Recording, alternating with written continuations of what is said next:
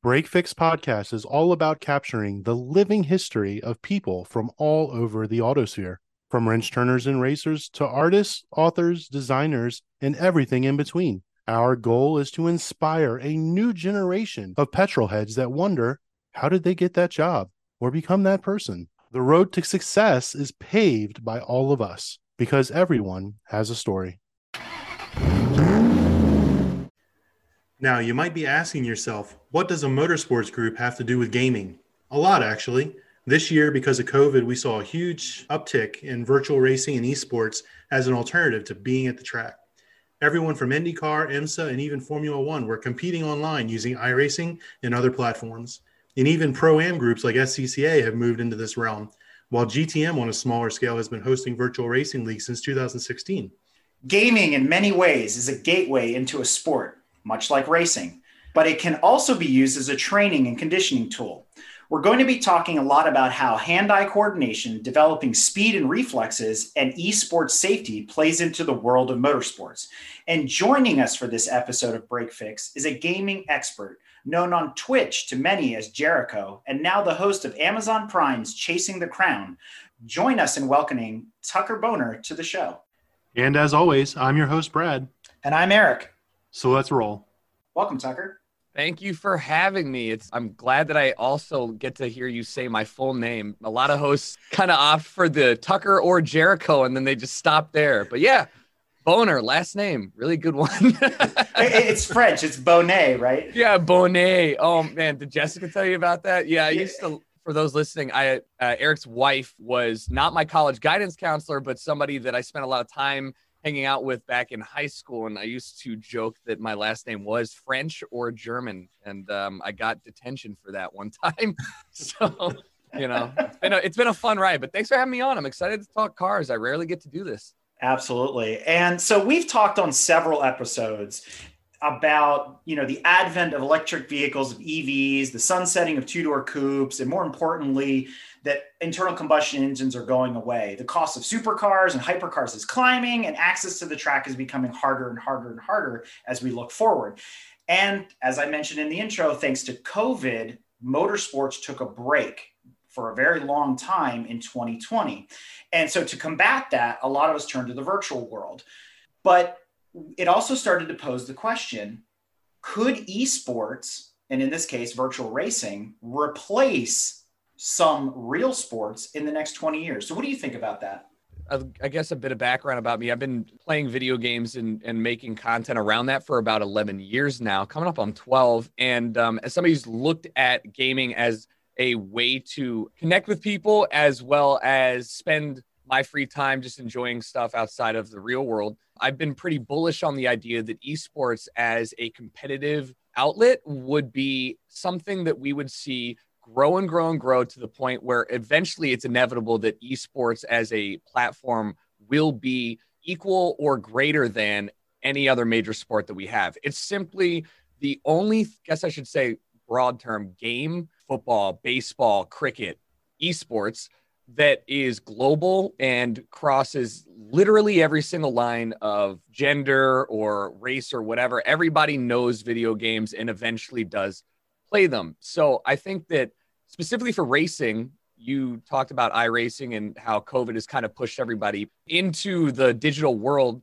You've got people like Lando Norris who are sitting here playing games on Twitch, not just iRacing though, but using Twitch as a platform to connect with viewers and connect with people that ordinarily wouldn't get to have that one-on-one conversation. So jumping into iRacing as a simulation game, as a game that it was built specifically to be as close to real life as possible, it's pretty apparent that if Lando can do this, and I believe there was somebody who was a amateur, somebody who raced in a like tier 3 league. Sorry if I don't know the correct terminology, but that person was not a professional racer. They were just an iRacing esports player. They moved over and they did pretty well for that tier that they're racing in. So I think the proof is there, and it's only 2020. We've only been doing real simulation racing for about 10 years now.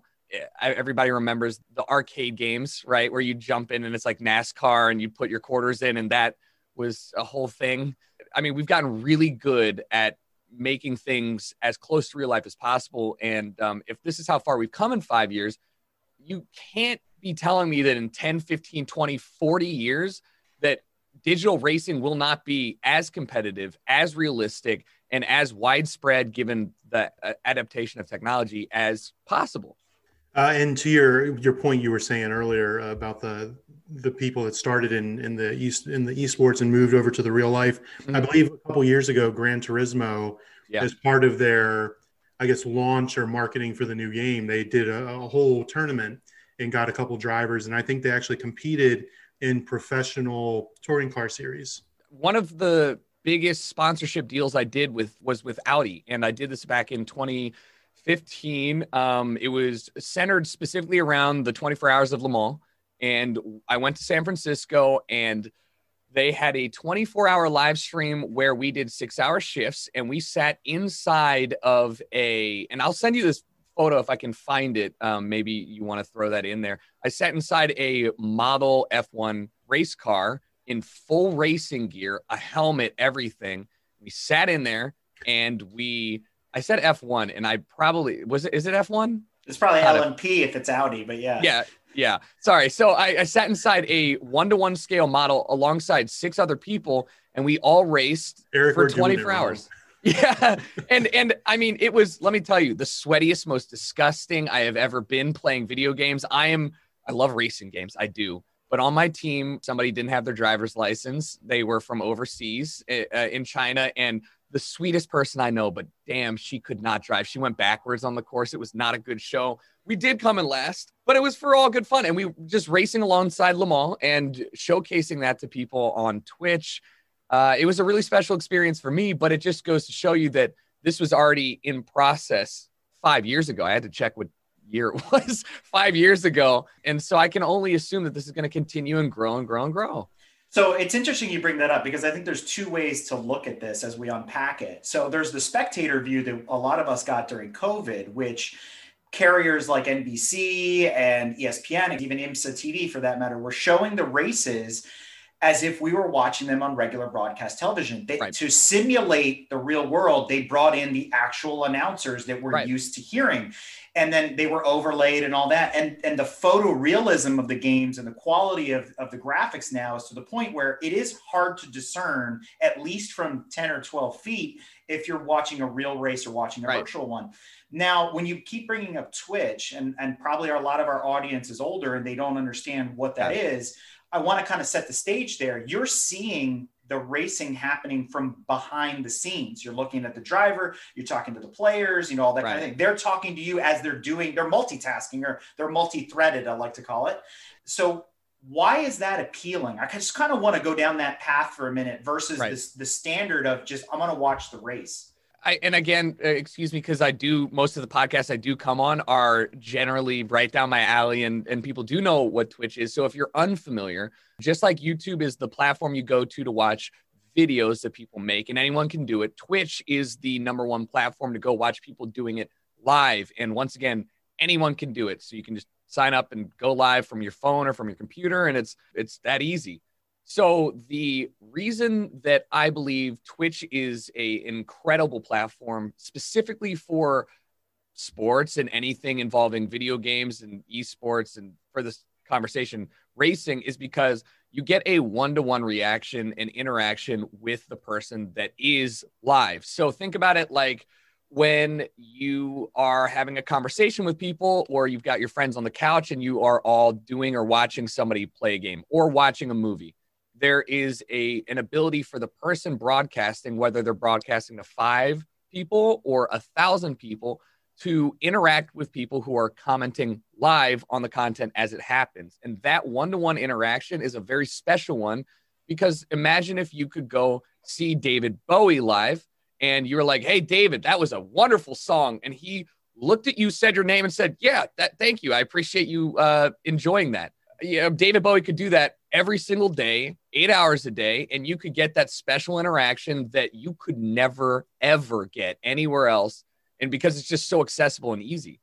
So in my generation, and I'm not going to date myself, but I did. You're old. We know. Yeah, right. But I'm not a boomer. But, Brad and I, as an example, we grew up in the last analog generation, right? But we were the first early adopters of the digital generation, which means, you know, the first video game consoles we had in our hands were Ataris, right? And then Nintendos, and we grew up. And so it's a part of our lives.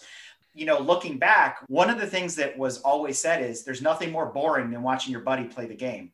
Right. And so that's where I find the disconnect with Twitch as an older gamer, where it's like, do I really want to watch Tucker playing Battlefield? Right. No, and that is a fair point. And trust me when I say I've had this exact conversation an infinite amount of times. I went on NPR and had this conversation specifically because I love it. It is such a good and very basic idea to have. Are you bored watching somebody else do something you could just go and do yourself? And the easiest thing, especially for this podcast, to say is, what do you say about every professional sport ever? Why not go play football yourself? That is the most basic argument to have. And truthfully, it makes a lot of sense. If you could watch Lando race once every single month, that's cool. But what if you could watch Lando race every single track in the planet every single day? What if you could get more of your favorite races? Why would anyone say, I just don't know if I really want to spend time watching the thing I already love? And to another extent, because I am not an esports professional gamer, I do play games for a living. I'm not professional. I'm awful at video games. Why do people watch me? Why do people watch Conan do anything? Why do people watch Jimmy Fallon do anything? I am not great at video games, but I like to think that I'm good at presenting the game in an entertaining way, that even if you are going to go play it yourself, even if you are going to just watch me play and never buy it, you're still entertained in some capacity. And you just touched on something that I actually like to do. I jumped into the video game hobby late. I didn't start playing video games really heavily until the Xbox 360. So I missed all of those excellent titles on the Nintendo and the Atari and the TurboGrafx-16 and all the old stuff, even PC gaming. So I enjoy going back and watching people play all these old games that I was told, oh, you should totally play this. One, because I can't even find them.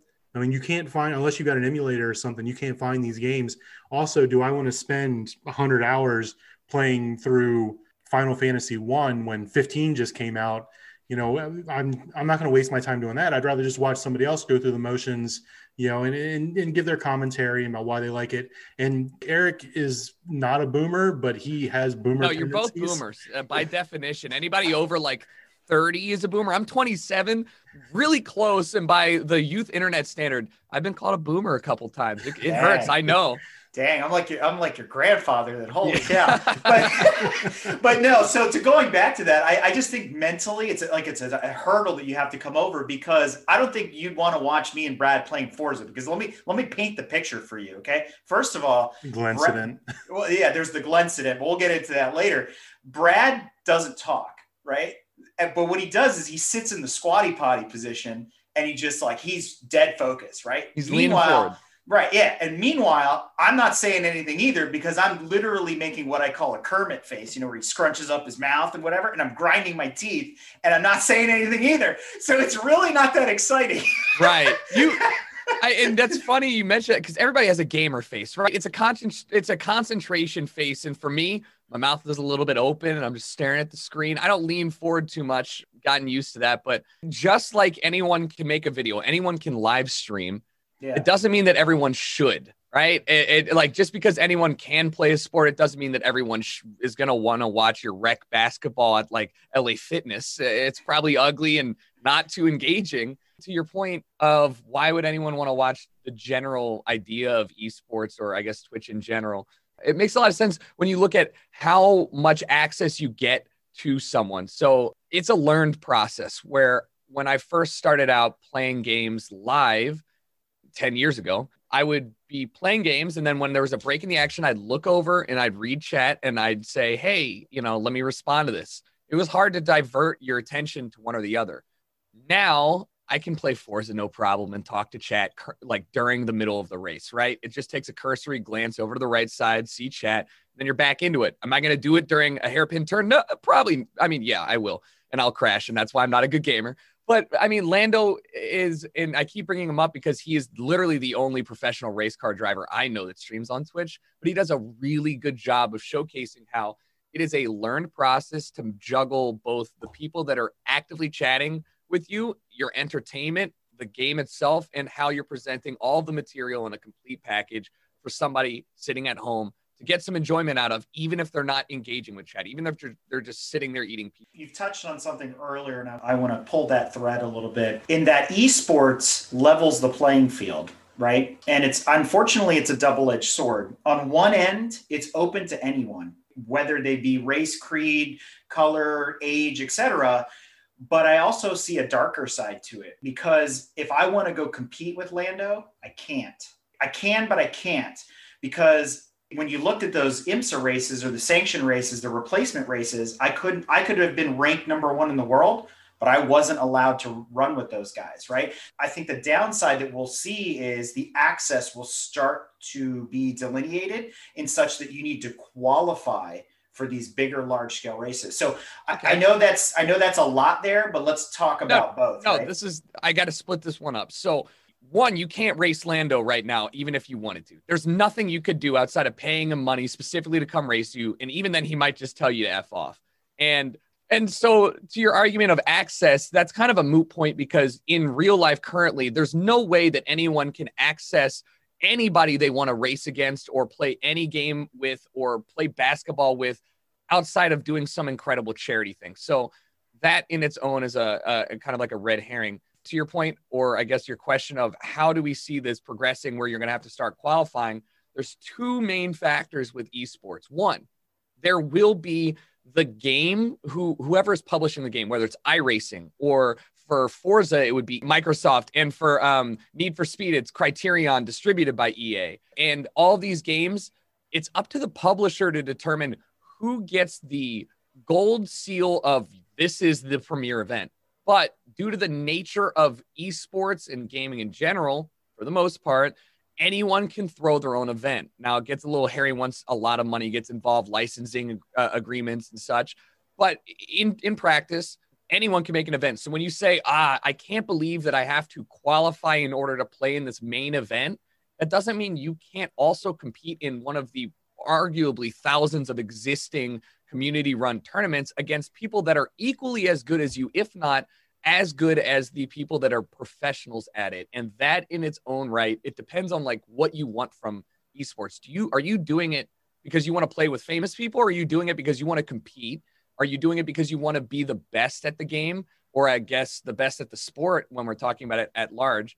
And I think that it's a tough sell for me, for anyone to argue, man, a sport as expensive and dangerous as racing will not benefit from the aggressively less expensive simulation racing platform and the safer version of that. Where's the downside to that? Because when you look at a tournament and you say you have to qualify, well, yeah, if you don't qualify, you're just not as good as the people who did. It's just like real life. I mean, for the sake of my argument, simulation racing is exactly the same as real life racing without any of the downsides. I mean, that's the hill I'll die on. But with all the politics associated with it. Right. I mean, you will also, until we get to the point where you have full haptic feedback suits or if you build one of those like incredible full dive, machines where it's actually you're getting car body roll and you can physically feel how the car is responding to you, I will concede that point. There is nothing that will simulate that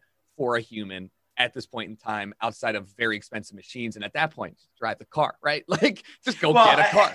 And I meant politics being, there's always sponsors and money involved and, professional race car drivers. There's a lot behind that particular job. But if I take the top 10 ranked iRacing drivers in the world that aren't professional drivers and try to pit them against each other, the two worlds shall never meet. So what I see happening though, as we embrace esports more and more, that there will be this, separation of, well, you're just an amateur and we're paying this guy to be sponsored for, whoever. And, Jeff Gordon is driving today.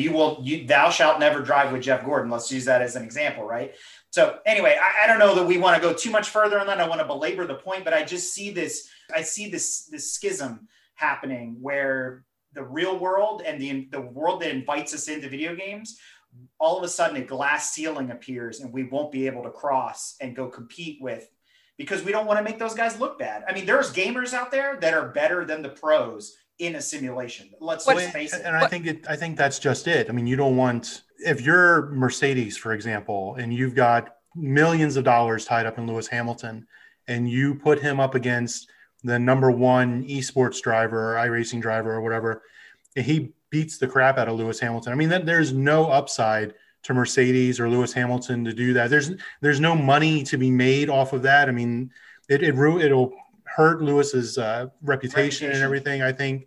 And I just don't think from a PR standpoint, it could be good for Lewis Hamilton, because basketball players, I think sometimes they go back and play in the old and one tournaments and stuff like that and do a little bit of street ball. But when they get beat, it is terrible publicity for them. Guys, I gotta be honest, you're just super far off the mark on this one. Simulation racing, while identical in physics and everything, is a completely different skill set to real life racing at this current point in time, specifically because there is a disconnect between you using any sort of not real system and a real one. And Lando is a wonderful example of this, because he gets his ass beat all the time in public matches, and yet not a single sponsor is like, man, I can't believe we're sponsoring this loser. Every single professional sport has people come in. Trevor May is a Twins baseball pitcher, or I guess he was formerly with the Twins. He's a super nice guy. He streams video games all the time. Streaming video games and the idea that you guys have as a head-to-head, like who's better, will never be a let's just do it in digital and see what happens thing until we get to a perfect, realistic example of physical racing in digital. And we are decades out of there. And so we can have this argument again in decades. And I know that we are talking about a long time from now, but in that case, if we are in a perfect 1-to-1, then, and your number one driver gets beaten, then it goes like, just switch it and then put the digital guy in the physical car and he should still win, right? If you do these head-to-heads and they are truly equal, then the best person will win. And at that point, we're not having the argument of like, is digital real racing? It's the same, because that is a truly equal 1-to-1. Everything's the same. There's no argument to be had, but we're not there. And so if you bring a professional in the digital world and they lose, Mercedes doesn't give a shit. They don't care. And and this goes like, I'm doing a sponsored thing with Cadillac. Car companies, and especially, just want young people to see cool stuff in their vehicle. So if their number one guy loses, fine. It'll be fine. I promise. We call it as boomers. Yeah. God, here we go. We got that boomer mentality. But I do think there's two pieces there. Well, three really. One of them is we've been at this game for a long time, meaning which game? Like real life or the game? Well, the game. The pun intended there. Right. We've been at this game, especially in motorsports, to digitize it for a very long time. And I would make the argument that motorsport is probably one of the more difficult things to 100%. Get right. No, because the computational power necessary to make the physics engine works, there's huge amounts of compromise, all this kind of stuff, right? But the PC guys, because you were talking about some of the early games, it goes way back. I mean, granted, we're not going to talk about pole position on the Atari, but when the PCs, when you started hitting the 486s and the early Pentiums and stuff like that, you were starting to see the first Need for Speed come out, right? Which is nothing like the Need for Speed of today. It was supposed to be a simulator, it was Road and Track sponsored it, all that kind of stuff. It was supposed to emulate real life. And then you saw the original Formula One games come out, and you saw the early Codemaster stuff come out, which they've propelled themselves as a leader in the space, but we still haven't been able to get there. And I think it begs a lot of questions, PC versus console, where do we go from here? Why are we making all these compromises? We've got more power on a wristwatch now than we did in those computers back then. Why can't we get this right? So maybe not a question for us to answer, but it's definitely an interesting topic. All right. So, I mean, first off, Need for Speed, the original one on the PlayStation 1 was the game that got me into racing in general. And you're right. Need for Speed did start off as a simulation game. And then by Underground, you're like drag racing an Escalade with speakers in the back and glow neon light, which you just shook your head, but I loved it. That was what got myself and many people of my age truly invested in cars. Fast and Furious, like these iconic, not realistic in any way, shape, or form games really propelled my love for vehicles, my love for shitty econo. Like the fact that I still idolize a Mitsubishi Lancer Evolution 6, 7, and 8 is the weirdest thing to me because, you know, like I was driving a C63 and I was still like, man, but if only I had that untuned Mitsubishi. like what a weird thing to have to say. And you guys are going to experience it, not just from a racing fan standpoint, but we have to deal with that in every game, is this mentality of elitism where the thing that I enjoy about this, or music is a great example, like this is actually better made music. And that is why I enjoy it. And I can't believe you like music that is objectively worse than my music. That kind of gatekeeping and limiting, you know, like where people can find their fandoms from and where people can find their enjoyment from doesn't really help the progression of anything in general. And gaming is paramount, like the number one in gatekeeping. It is a huge topic and it always has been and always will be. You mentioned PC and console. What's the deal with that? PC elitism is all, look, I'm a PC elitist too, but it's objectively better. But who am I to say like, I can't believe you're making compromises on console, which has less power, all that stuff. That's not for me to decide, because if it gets you into gaming in general, what's the big deal? So you mentioned a little bit about like, why are we making these compromises? Why are we not getting this true one-to-one? We have more computing processing in our cell phones than we did 10 years ago in our desktops. I mean, like it's wild. There's a phrase for it. I can't remember what law it is, where computational power kind of exponentially grows to a certain point. Why are we making these compromises? I mean, you said it best when you started the question. It's really, really hard to simulate anything realistic, but to simulate something as nuanced as racing, what if your right tire in your back is 1 PSI less than all the other tires? How does that affect you going around a corner while braking, you know, and throttling at half power when the road is wet and there's 3 pieces of gravel there? Like, how in the world are you supposed to expect that? That's superpower computer level. And so what we have right now is great. It really is great. It simulates best of the worst environments. So if you're racing on a wet tarmac, no, it's not going to have like oil slicks from somebody dropping 3 drops of oil around turn 4. Like, it just can't do that. So it brings up the question, though. They say a lot of times there's certain games that have pushed the envelope for gaming, yes, right? Like Final Fantasy was always one of the high watermarks. Like if your system could render it at full specs. You sure you're not talking about Crysis? Well, whatever. I mean, I'm old school, right? But I'm using that as an example. Yeah. I often think, though, what you just described, right? I'm going to a turn, X number of mile an hour. You know, my tires are off. You know, it's raining. I got 3 pieces of gravel. My brain is making all those computations when I'm behind the wheel on the racetrack. Because in all honesty, there are different ways to drive. And both Brad and I instruct drivers and things like that. We talk about it a lot on the show. But there are, yes, visual cues and this and that. We try to look for those things in gaming. And I've heard a lot of people say, hey, I can't drive with my eyes, right? So I have to mentally like simulate what the physical conditions would be when I'm, you know, behind the console or behind the PC. But what's funny is my brain is taking in all of that input when I'm behind the wheel. And not to say that the steering wheel is a very fine and sensitive device, but there's so much feedback coming from everywhere. Like you said, talking about haptic feedback and all that kind of thing. Right. That the computational power to simulate even the brain, I think we're talking next level computing. I get kind of offended when people poo-poo racing games and they're like, well, you're just doing laps and whatever. And it's like, do you really understand what it takes to even make this work versus a first-person shooter where they've been using the same engine for the last 20 years and making it look prettier? I'm going to fight you, man. You can't be coming at my number one like that. I mean, yes. All right. So we'll just ignore that last statement, but I think to anyone who's listening and they're just like, man, I can't believe this. The youth is coming in here and talking bad about my real life racing. Everybody thinks about video games as a thing on a screen, right? Whether it's CRT or what we have going on right now.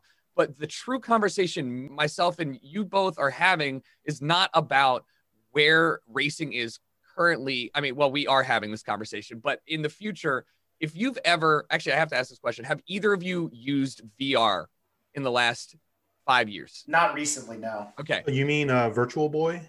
Yeah. Oh, man. Oh my God. All right, I gotta go, guys. Virtual reality, when it first came out, it to consumers about 5.5 years ago. I got one of the first press copies of the HTC Vive. You put on the headset, you plug it into your aggressively expensive and very powerful computer, and you played in like what looked to be somewhere between like 900p. It was incredible, even though it was clearly not where it should be. In 5 years, currently right now, virtual reality is so absurdly good that you, even playing a game that looks like Legos, will forget that things aren't real, and you will try and lean your hand on a platform just because you've been in there for 20 minutes and you'll fall over. It happens to everyone. It happened to my dad when I showed him it. It happened to me when I was doing it. It is immersive to the point where it doesn't really matter to your brain that you know it's not real. It's fucking real.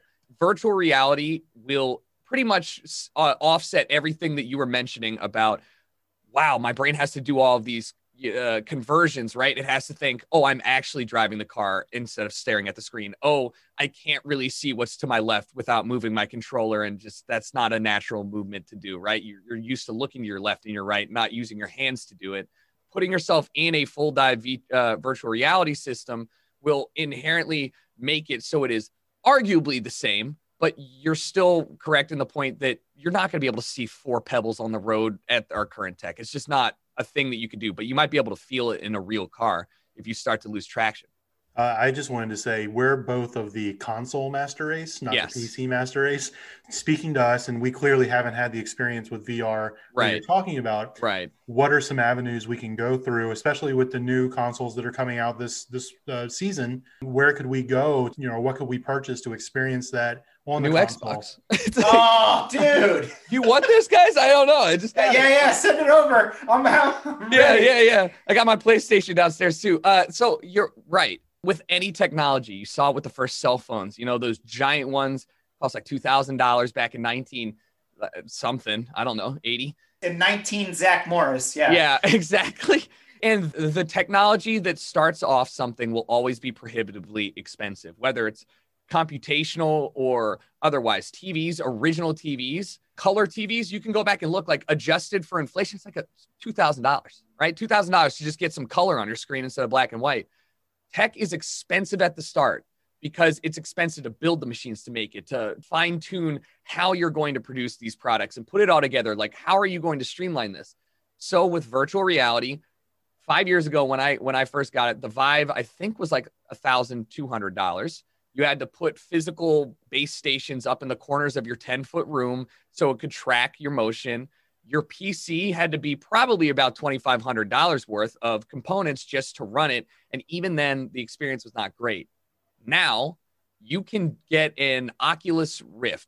I'm not a fan of Facebook, but you have to have a Facebook account to use this because Facebook bought Oculus. You can get one. I'm pretty sure it's wireless. You don't need any base stations. I think it's like $400, and it can run on a pretty mid-level computer. I'm talking like $1,500 or $1,000. That is, and it is pretty damn good. I'm not going to lie. I worked with them for a sponsor thing, and I was like, Jesus, I didn't have a lot of space in my old place, so I couldn't do VR. I was like, I didn't know you could just do it sitting down.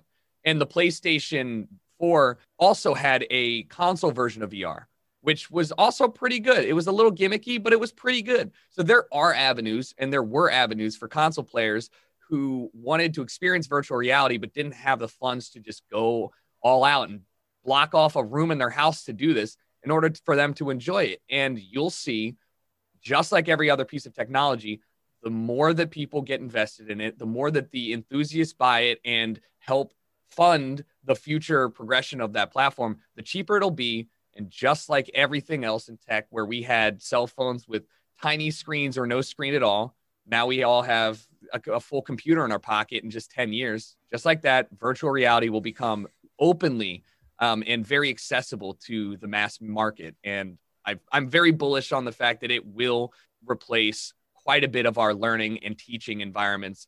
it is that useful and good for everyone involved.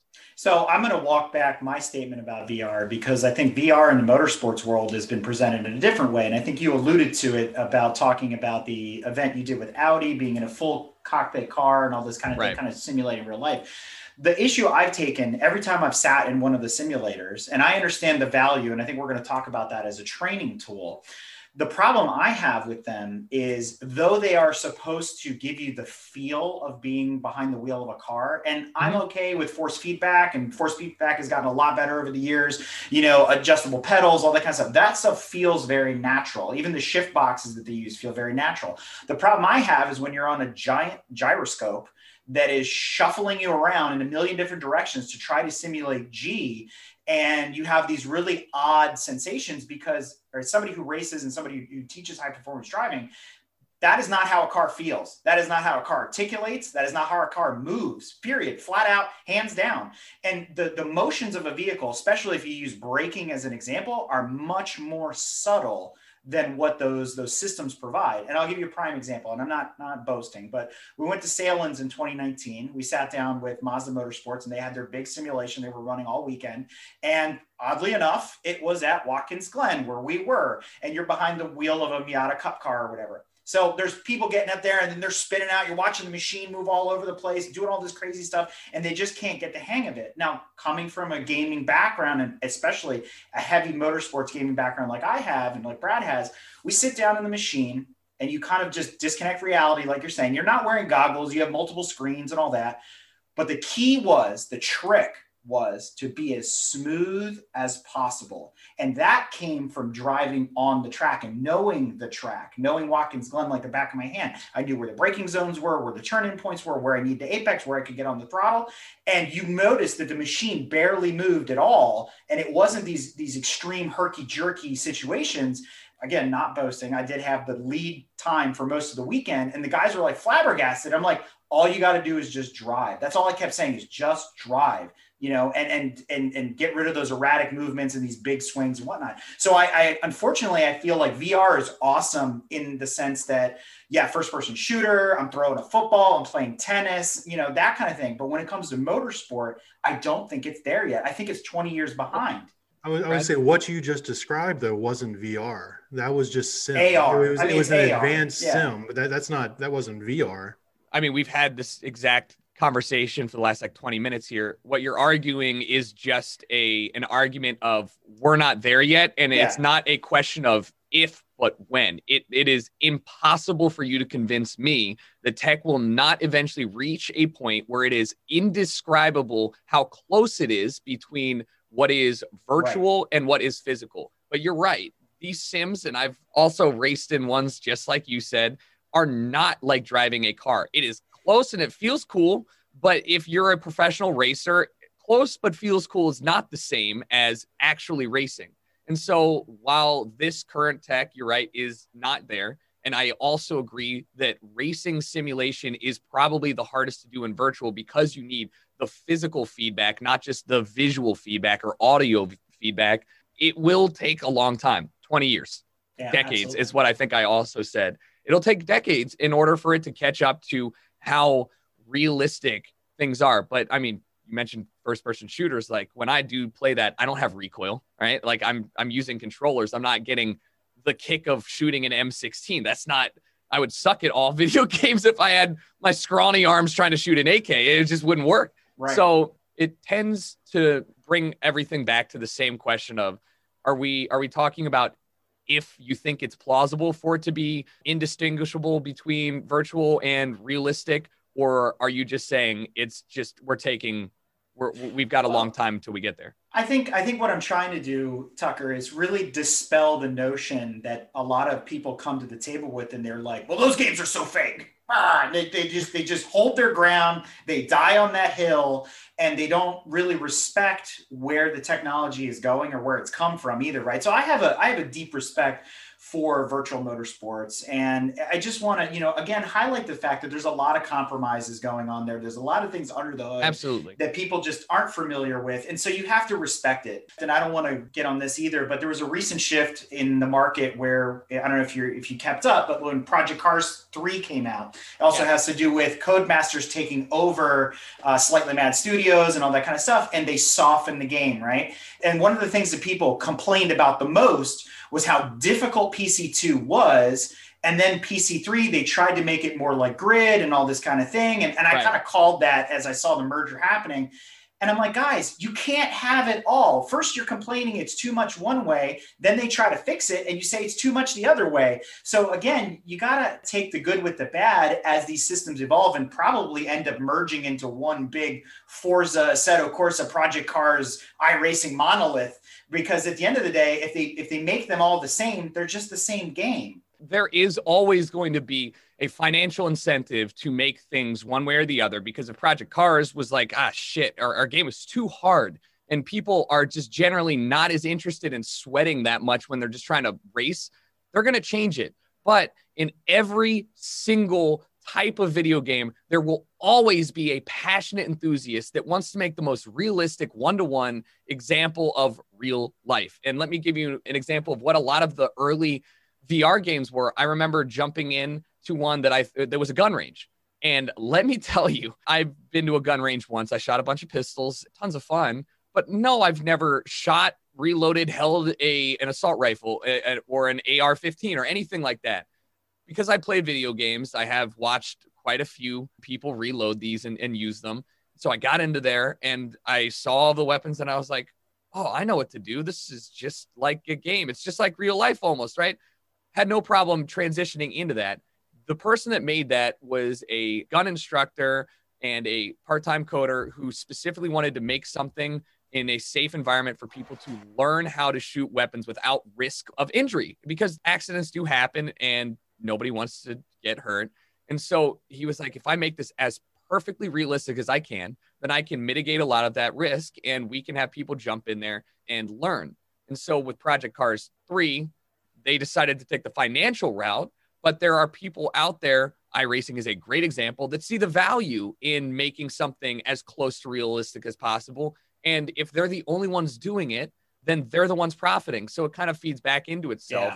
And there's still a reason for them to spend time making that true to life, realistic, gritty and hardcore game, just like you'd want. So I think that segues right into our next topic, which is using these games as training tools, right? There are some, this has been going on for a long time. I think the military really kicked off a lot of it, where they were building simulations for soldiers to learn, combat tactics and things like that. If you really go back into the early days of PC gaming and stuff like that, and that has evolved. And I think there's an aspect of that in all of esports. So how do you see that working and that changing? And then you touched a little bit on the transition.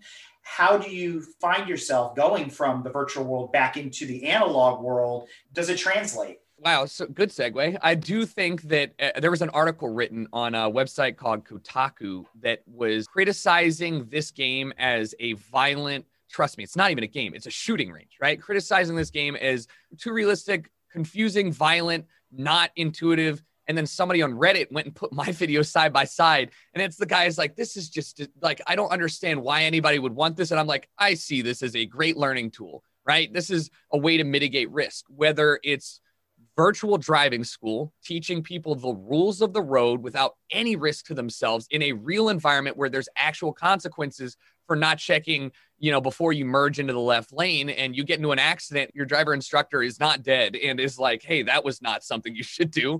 It's hard for me to look at that and say, where's the negative? You touched on the military. They use PlayStation and Xbox controllers for drone pilots, right? These controls are the most intuitive, and not everyone, a lot of the people who are in the military did grow up playing with these and using these. So not to gamify war or anything, but that very much is something that they do. Pilots use Flight Sim, which the newest one just came out. It's fantastic. It is incredible. I took off of LAX, by the way, not a trained pilot. I know, hard to believe, but I took off of LAX in a 747, it was a Dreamliner, double decker, huge, big plane, out of one of the side gates, because I was just like, whatever. There's checklists and things you need to do. You got to talk to Control Tower. They have very real comms. You can actually be one of the people in Control Tower and navigate all the planes in multiplayer that are trying to very realistically simulate the actual flights. that are going on.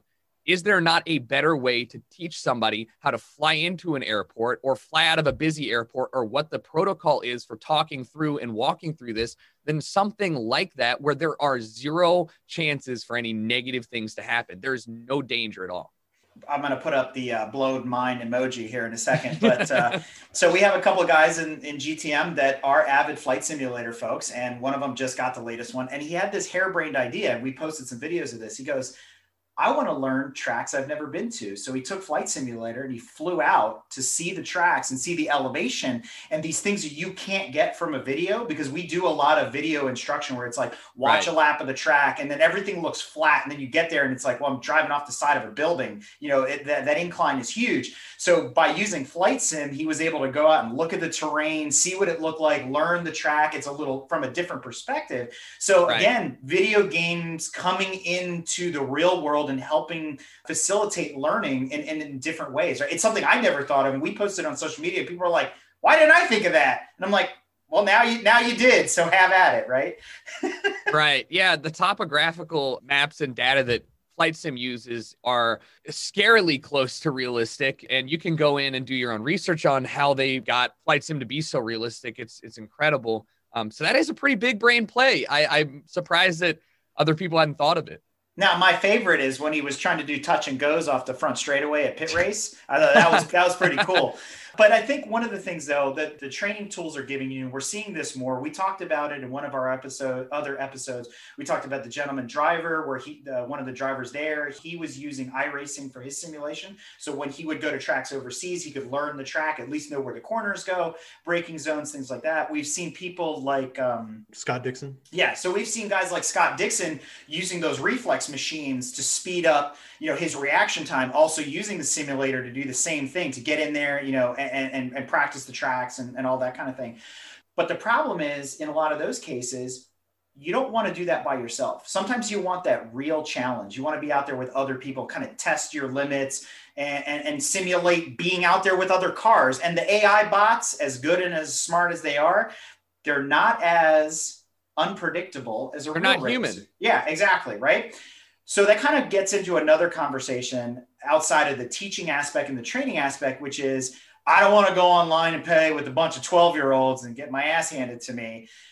But I think we grew up with the idea of online etiquette and things like that. So how has that changed? How has that evolved? How do we deal with the nuanced part of that and the nuisance part of esports? Fair point that you don't want to go onto a public match and play against some 12-year-olds that are actually going to ram your car off of a turn, right? Like, there's no repercussions. So there's the bad side of things, is like, if you do jump into a multiplayer game, who cares if your car gets wrecked? Just load it back up and play a different race. And Eric gets enough of that playing with me anyway.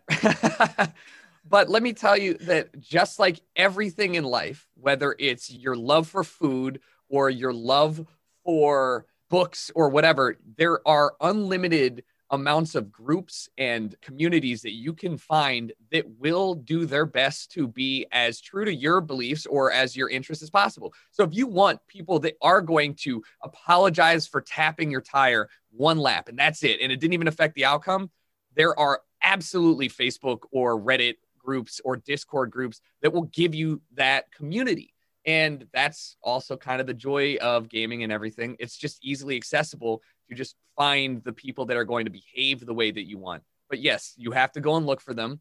No, it's not going to just show up when you choose multiplayer, right? If you go play Forza, it's like going into your rec basketball gym. You might get LeBron there today, but you're also going to have 4 geriatric men who don't play basketball. Like, it's a grab bag because you're truly going in random. Some games have a rating system, competitive or otherwise. And if you are truly good at that game, read game, not real life, if you're truly good at that game, then you will eventually face people that take it as seriously as you, but you got to go through it and you got to be good at the game.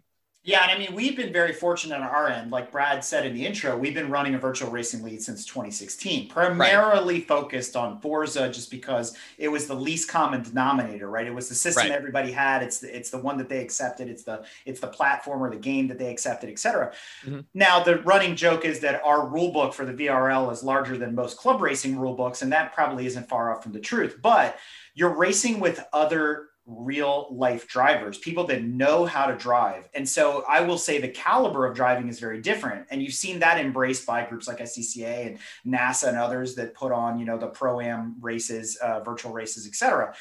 But I find it interesting, though, that even in our world, as polite as we are, and we're calling out passes and we're trying to simulate all this kind of stuff, there's still an exorbitant amount of modding and cheating and downloading of tunes and all this kind of stuff still going on. And it's like, I've looked at it over the last couple of years, and the developers and the publishers have put a lot of time and effort in developing these like penalty systems. Like you kind of alluded to it. There's a ranking system, but there's also now these licensing systems and penalty systems to try to like mitigate these issues that are out there in the wide open, let's call it the Wild West of multiplayer. And it's just like, Right? Can't we just, play by the rules? And I wish that I could sit here and tell you that I was confident that the cheating aspect of any video game would go away. But just like in every single professional sport, there's only so much you can do to mitigate the risk of somebody not playing by the rules, whether it's taping somebody's practices or getting laps in because I'm not well versed in racing. You can go and check the physical components of the car, but like, what if the driver took a bunch of Adderall before and now he's like very much tuned in more so than somebody else? How much can you do to completely remove external factors? And for gaming, there's software, there's penalties for cheating, but in any multiplayer game, there are people that will pay for cheats, or there are people that just want to see if they can make cheats. You will always have somebody who is externally assisted at some level, and it may be more prevalent in games like Counter-Strike. Trust me, I play a lot of cheaters in there. Just goes to show you that there will be a problem in even the highest tiers of competitive gaming, just like Pete Rose got banned for throwing games in baseball and betting on stuff, right? Like there's only so much you can do. And at the very least, you're just happy to see developers trying. And that's all I can ask for. Yeah, and some of those systems, they are not perfect by any stretch of the imagination. All of them are not perfect. No. So I'll give you a prime example. We have a rule. It's a clause in our rule book. It's known as the Yas Marina clause. And it has to do with the Formula One track overseas in Saudi Arabia, I believe it is, known as Yas Marina. At any rate, they basically leveled a sand parking lot and put a track on it. There is really no curbing. There's no grass areas. There's a lot of runoff.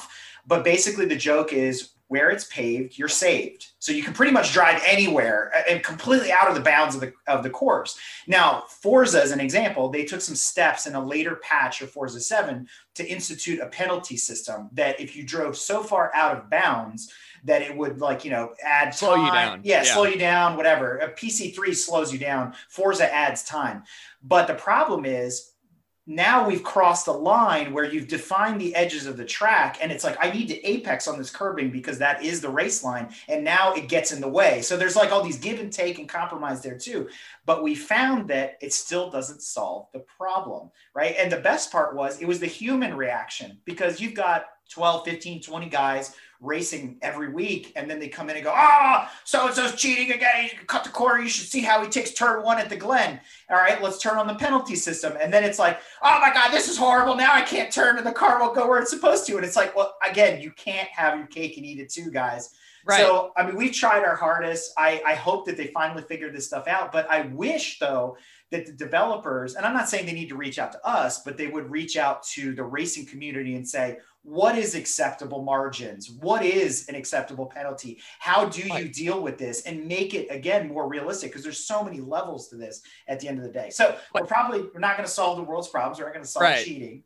But it does bring up another question, which is, do you feel that esports is a replacement for more dangerous traditional sports? Do you see certain sports just going away and becoming digital altogether?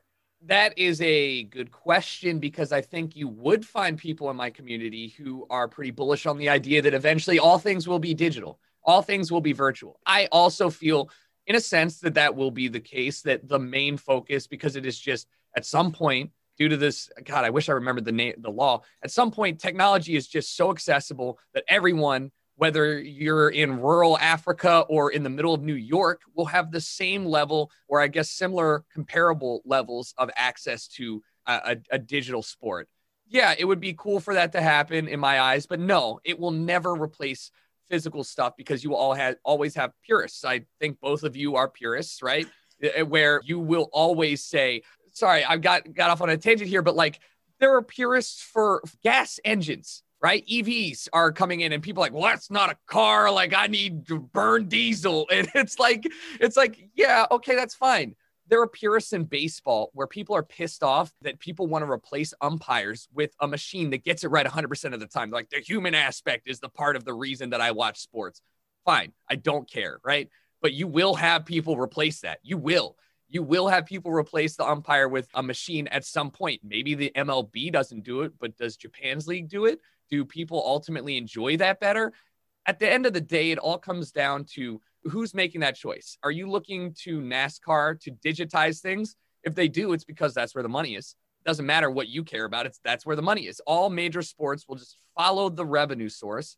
I do not believe you will have an extinction of any race or any sport, because ultimately there will always be people like you or me that like the human element of sports and will always strive to find the truest thing to what we grew up with.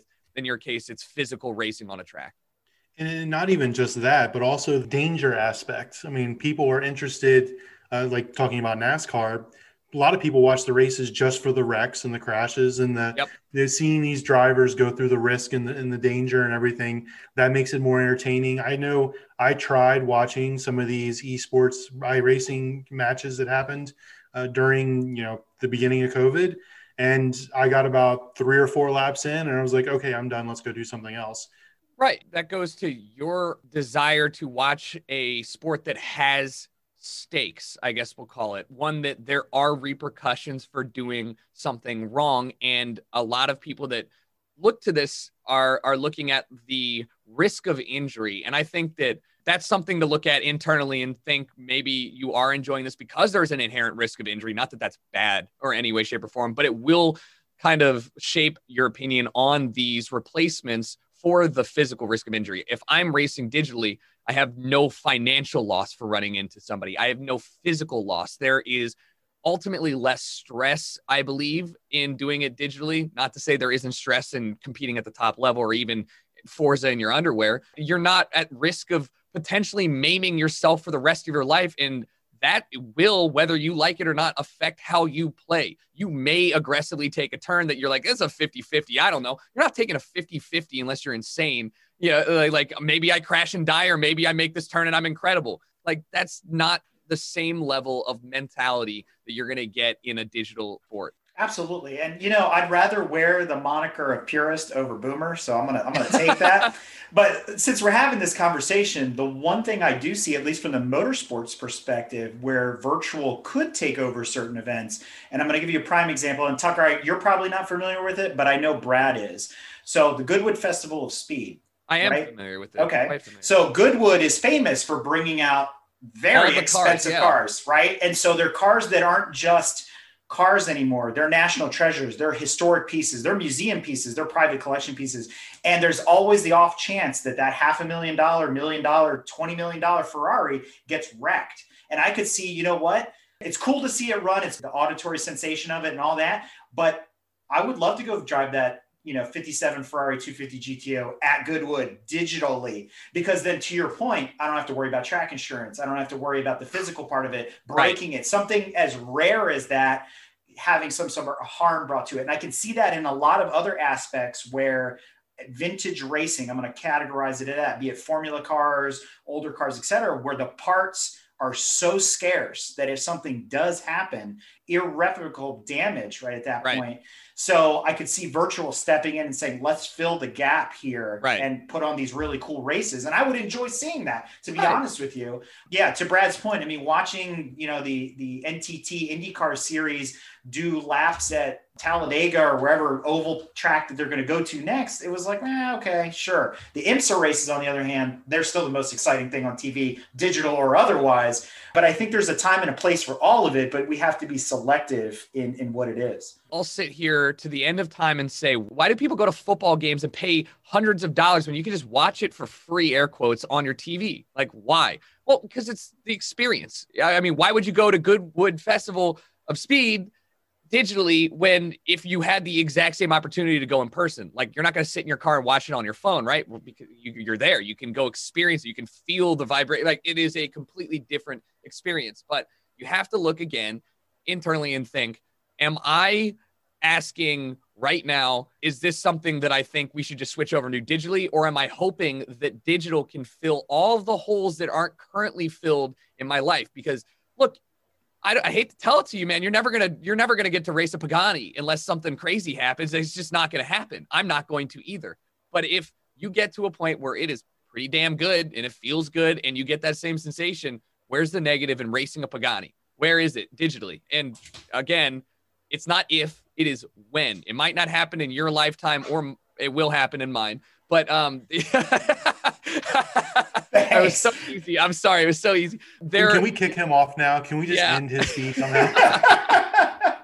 But I mean, it will happen where I will, and you also probably will experience this crossover where it is indistinguishable. And then that's a win for everyone. I too want to race a Shelby or hell, even like a 1928 Ford.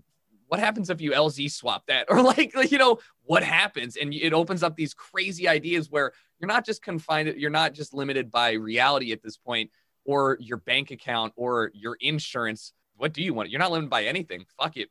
Just do it. It's incredible. Yeah, just send it. And I will love say that I use Forza Horizon as a car shopping tool.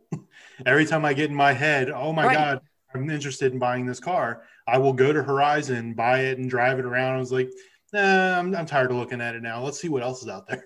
Yeah, and you did mention, Eric, about the idea of Forza inputting penalties and making these choices for you guys, and why don't they talk to the racers? But you took the most commercially successful average video game. Look, I do not go in and change my tire pressure. I just don't. I download somebody else's schematic, and I'm like, I trust this high-rated drift schematic, and then I go fucking drift, right? Like, that is the extent of my enjoyment. I like it, but there are the tools for both of you to go in there and make those adjustments.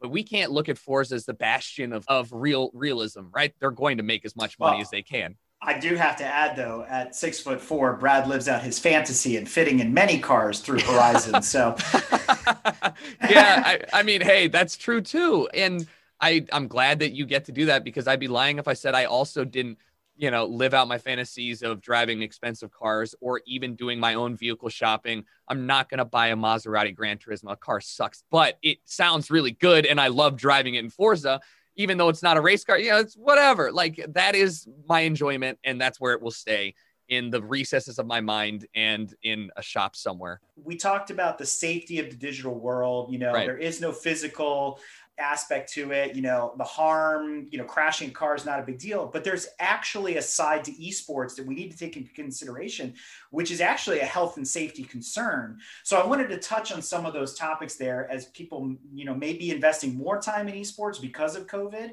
or maybe starting to get into it, some things that they should be aware of as they embark on this journey.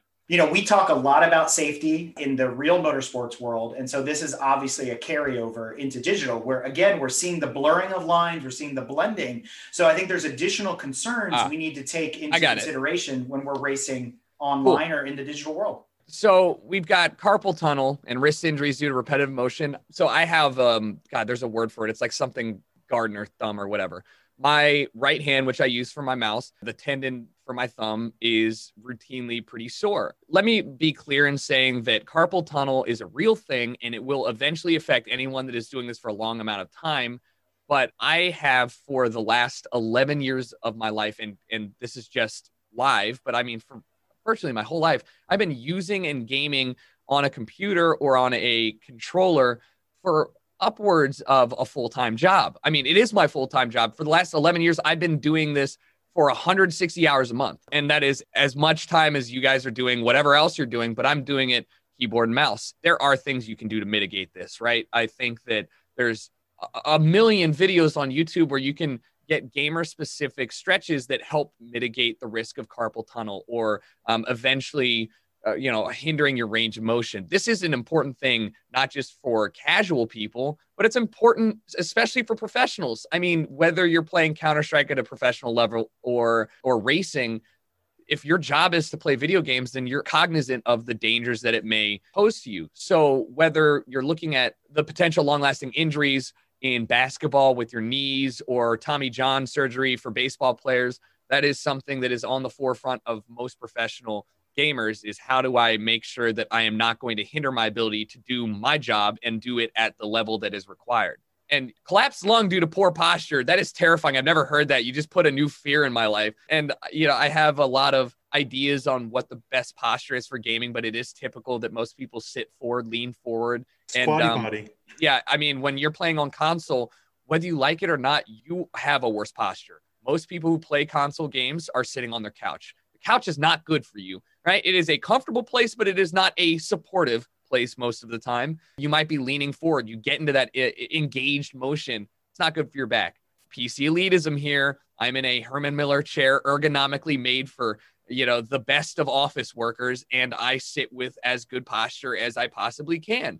It is better in every way, shape, and form on the computer because that's what it's made for. And so you can do that in gaming. You can still sit in a nice ergonomic chair, but most people aren't going to do that when they're sitting on their couch in their comfy place playing video games. So collapsed lung, never heard of anybody who's had that. But poor posture, back problems, spinal problems, all very real, very dangerous in the long term. And even like with your neck too, there's something we call gamer neck, where, you've been sitting like this and then eventually over time, or office worker neck, eventually over time, your head's tilted down and it becomes that way. So that more so than anything, your posture, your spine, that's more important and also very much a real problem. And I think that's just nature. Everybody's office workers have been dealing with that for decades. And you alluded to earlier jokingly about performance enhancing drugs, and that's a Yes. real thing in esports. I think it's a real thing in anything. You get tested in one of these things in the Olympics for alcohol, because when you're shooting, alcohol is a performance enhancing drug to slow your breathing, slow your heart rate, slow your nerves, less shaking. There will always be some sort of performance enhancing drug in real sports, in digital sports. I mean, office work, there's performance enhancing drugs. What is coffee if not a performance enhancing drug? So Adderall is obviously the one that everybody brings up. It is. I have never tried Adderall, but the way people explain it sounds like a limitless pill. Maybe I'll get on that someday and become better at gaming, but not at the forefront. There is very limited amounts of regulation for this. Nobody's getting drug tested for Adderall before they play competitive video games because, yes, it is mentally something that is very much a stimulant and can help you focus. But I believe that we're not at a point where Adderall can be equated to taking growth hormones and being truly and measurably physically more potent than your opponents could ever be. And I think that that's an argument everybody could weigh in on, whether it's you believe that mental stimulants are equal to physical stimulants, or if stimulants at all are something that are going to change the trajectory enough where it is something worth regulating. But I don't think at its current state, esports has enough money in it or enough regulations in it to stop people from, air quotes, abusing Adderall, which is, to my knowledge, the only thing anybody could ever take to make them better at video games. But even then, that's just a focus enhancement and not necessarily one that's going to help you physically. So that's just an argument on whether you think that mental stimulants and performance enhancing drugs are equal to physical ones. Yeah, you bring up a good point because, we're talking about the mental state, right? And that's as important as the reflexes are. Right. But once you've pushed yourself past a limit there, you start to get into mental fatigue and burnout. So how do you compensate for that? Everybody's going to go through burnout in my industry. It is I don't want to sit here and tell anyone that, I'm sure a lot of people are like, man, you play video games for 8 hours, 6 hours a day, 7 days a week. I mean, today I have to take today off specifically because I'm finishing a move-in. This is the first day that I've taken off willingly since March. I have streamed, played video games. I've been live and entertaining every day for 6 hours minimum a day since March. I mean, I don't get weekends off. Like burnout is a thing that will happen in my industry as much as it is a thing that will happen in literally any industry that you spend a normal amount, I mean, 60 hours a week doing the same thing. It just will happen. And so with gaming, I just need to make it clear that if you are doing it as a fun enjoyment, as a way to escape from whatever you're doing, and you're not doing it as a full-time job, I don't think that burnout's a real thing for you. I think that you may get tired. I think that if you're expending yourself past the normal limit, just like playing basketball, like after the 7th game, you're just tired. Doesn't mean you're not enjoying it, but you're not peak performance. So you have to look at why you're playing then. Are you playing for the 7th hour? Are you racing for the 7th hour because you're trying to compete in something? Or are you doing it just because you want to? And if you're trying to compete, then of course you've burnt out of your prime. That is burnout. I mean, there's always the attempt to do the 24 hours Le Mans in real time, right? So, you know, but that being said, you know, I think there's 2 more pieces that go with that. One of them is, do you recommend the gaming glasses to help protect your eyes? Because that's also part of this equation. Blue light filter glasses. So it's hilarious because when I was in high school, I was wearing those as a regular thing. And I think, I never wore them to school, but Jessica was very much saw some photos of me. And I was like, what are you wearing blue light filter glasses for? And I'm like, well, I stare at the screen a lot. I don't wear blue light filter glasses anymore. That's not to say that they don't help. I think that there's scientific evidence that shows that blue light that you are getting from your screens is a damaging and a factor in how well you sleep at night or how well you're able to transition from at the computer to in the bed mentally. I don't think there's a downside to wearing them, but you also can get them for like $19, and they really aren't a essential thing like maybe like a football helmet is, right? Like not wearing them will not kill you. I don't know. We don't know about that yet. Maybe blue light does kill you, but it's not an essential thing. Does it help? Yes. Is it a requirement? Absolutely not. I would put literally everything above it, like getting up and walking, a little bit every hour. It's way more important.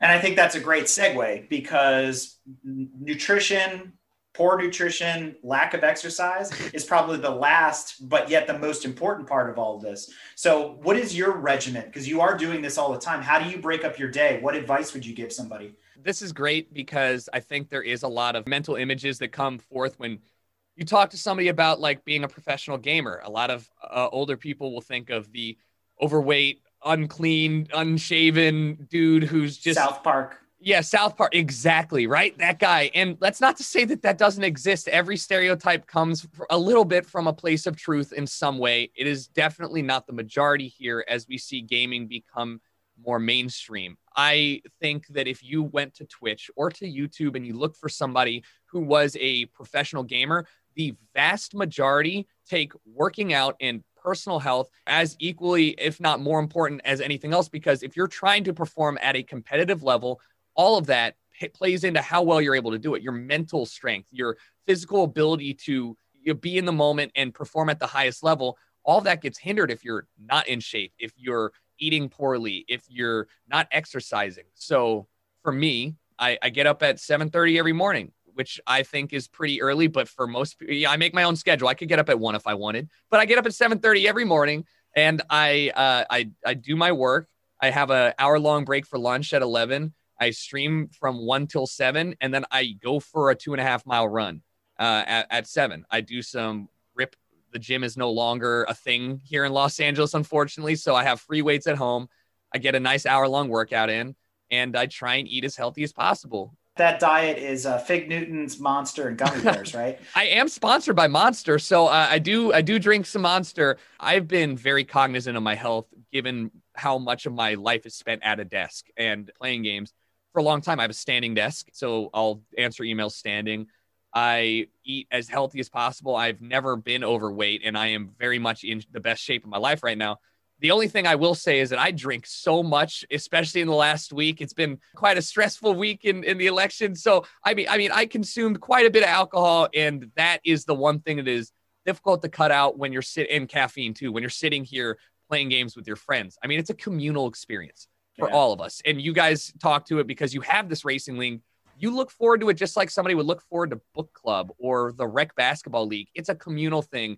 And man, if there's one thing gamers do, it's it's drink. You love to drink with your friends. You love to hang out with your friends. And so I think that most gamers, though, are very much involved with their personal health. And it is seen as a cool facet of being a nerd here to be also one that defies the traditional stereotype. It's almost like a counterculture, a rare counterculture that is beneficial to everyone. You know, who doesn't want healthy people out there? So as we kind of transition into closing here, I have a couple extra questions. Do you have any tips for becoming a better gamer? Things you could just tell some guys that, you know, kind of really up their game? I think that just like everything in life, practice makes perfect. And the only way you're going to improve on anything is practice. I could sit here and tell you, like, you should go online and do reaction trading, right? They have that on your browser where you're sitting there waiting for it to go green and you click as fast as you can. And you're like, I got 0.2 millisecond or 0.2 seconds. I got to get that better. That's training. That's fine. That's so unnecessary unless you are actually trying to compete at the highest level. Just like you were a casual football fan, how do you get better at throwing passes? Well, go out into the yard and throw some passes, right? You don't have to be going into a training studio and doing like ball drills.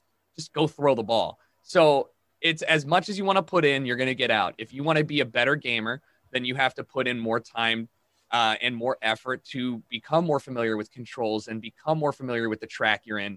There's no secret answer to this that you already don't know. And there's no schools out there either, so you just got to do it, right? There are avenues to hire people to train you, and those do exist and are very lucrative businesses for a lot of professionals in games like League of Legends or Counter-Strike, because a lot of that knowledge is knowledge that you have to learn. Like, how do I do this? And where do I learn how to do this? You could go on YouTube and learn too, but I think for racing specifically, you can take driving instructions all you want, but like, you also just need to get in there and do it yourself. That's the best way to learn anything. All right, let's settle the debate. Gran Turismo or Forza? Forza. I like Forza so much more. All right, listen, it is a Gran Turismo has always to me been the more realistic and simulator version, but Forza Horizon is right where Need for Speed is where I love my shit. And this is where video games excel. I want to feel like the most badass racer on the road. Even if I'm racing against better people, I still want to drift and feel good about it. And so Forza allows all walks of life to kind of get in there, whether you're driving on full assist and braking, and you can see, you know, lines on the road that are optimal. All of that is fine. And you can turn all those assists off and still get a relatively good experience. So I think that it is a little more beginner friendly and overall a more enjoyable experience than Gran Turismo. And it doesn't take 10 years for a new version to come out.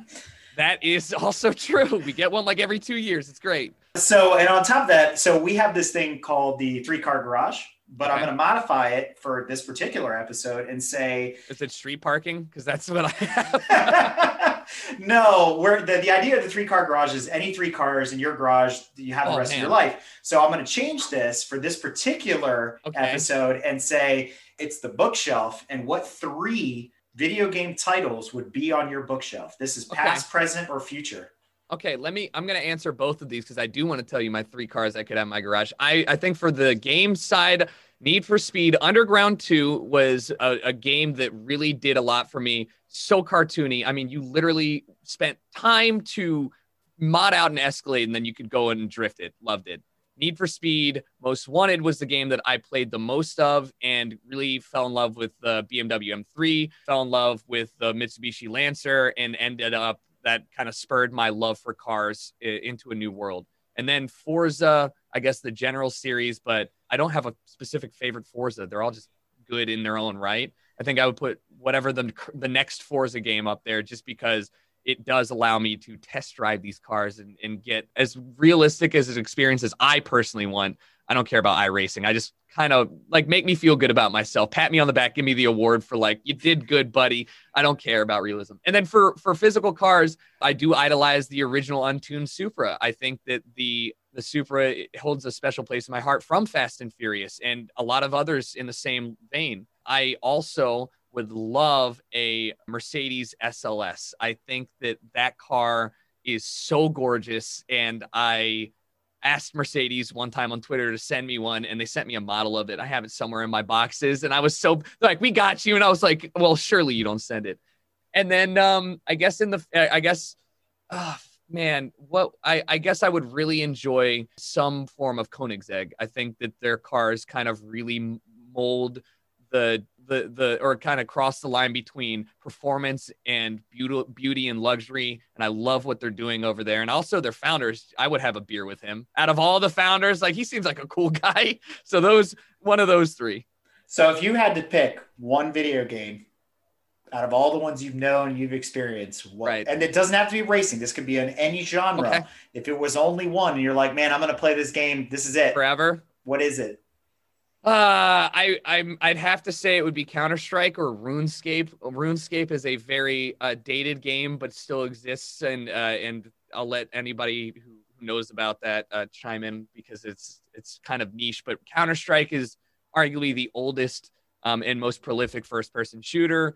People were playing it on like old Pentiums back in the day. And for me, that's where I spend most of my time and most of my content comes from it. So I just love playing Counter-Strike and just getting on, talking to some random person and somewhere, trying to compete. And also it gets pretty crazy. It's funny because communication's key in that game. So everyone has a microphone and they all have something to say. And sometimes it's good. A lot of times it's bad, but it's always entertaining. I want to know the 3 non-racing games. Oh, the 3 non-racing games. Yeah, I'd put Call of Duty 4 on there. It got my career started, even though Call of Duty was the first game I bought on a console because my mom, I guess I was like 13 at the time. My mom, very anti-violence, was like, no, you can't go and buy Grand Theft Auto. And I was like, Mom, this is a World War II video game. It's historic.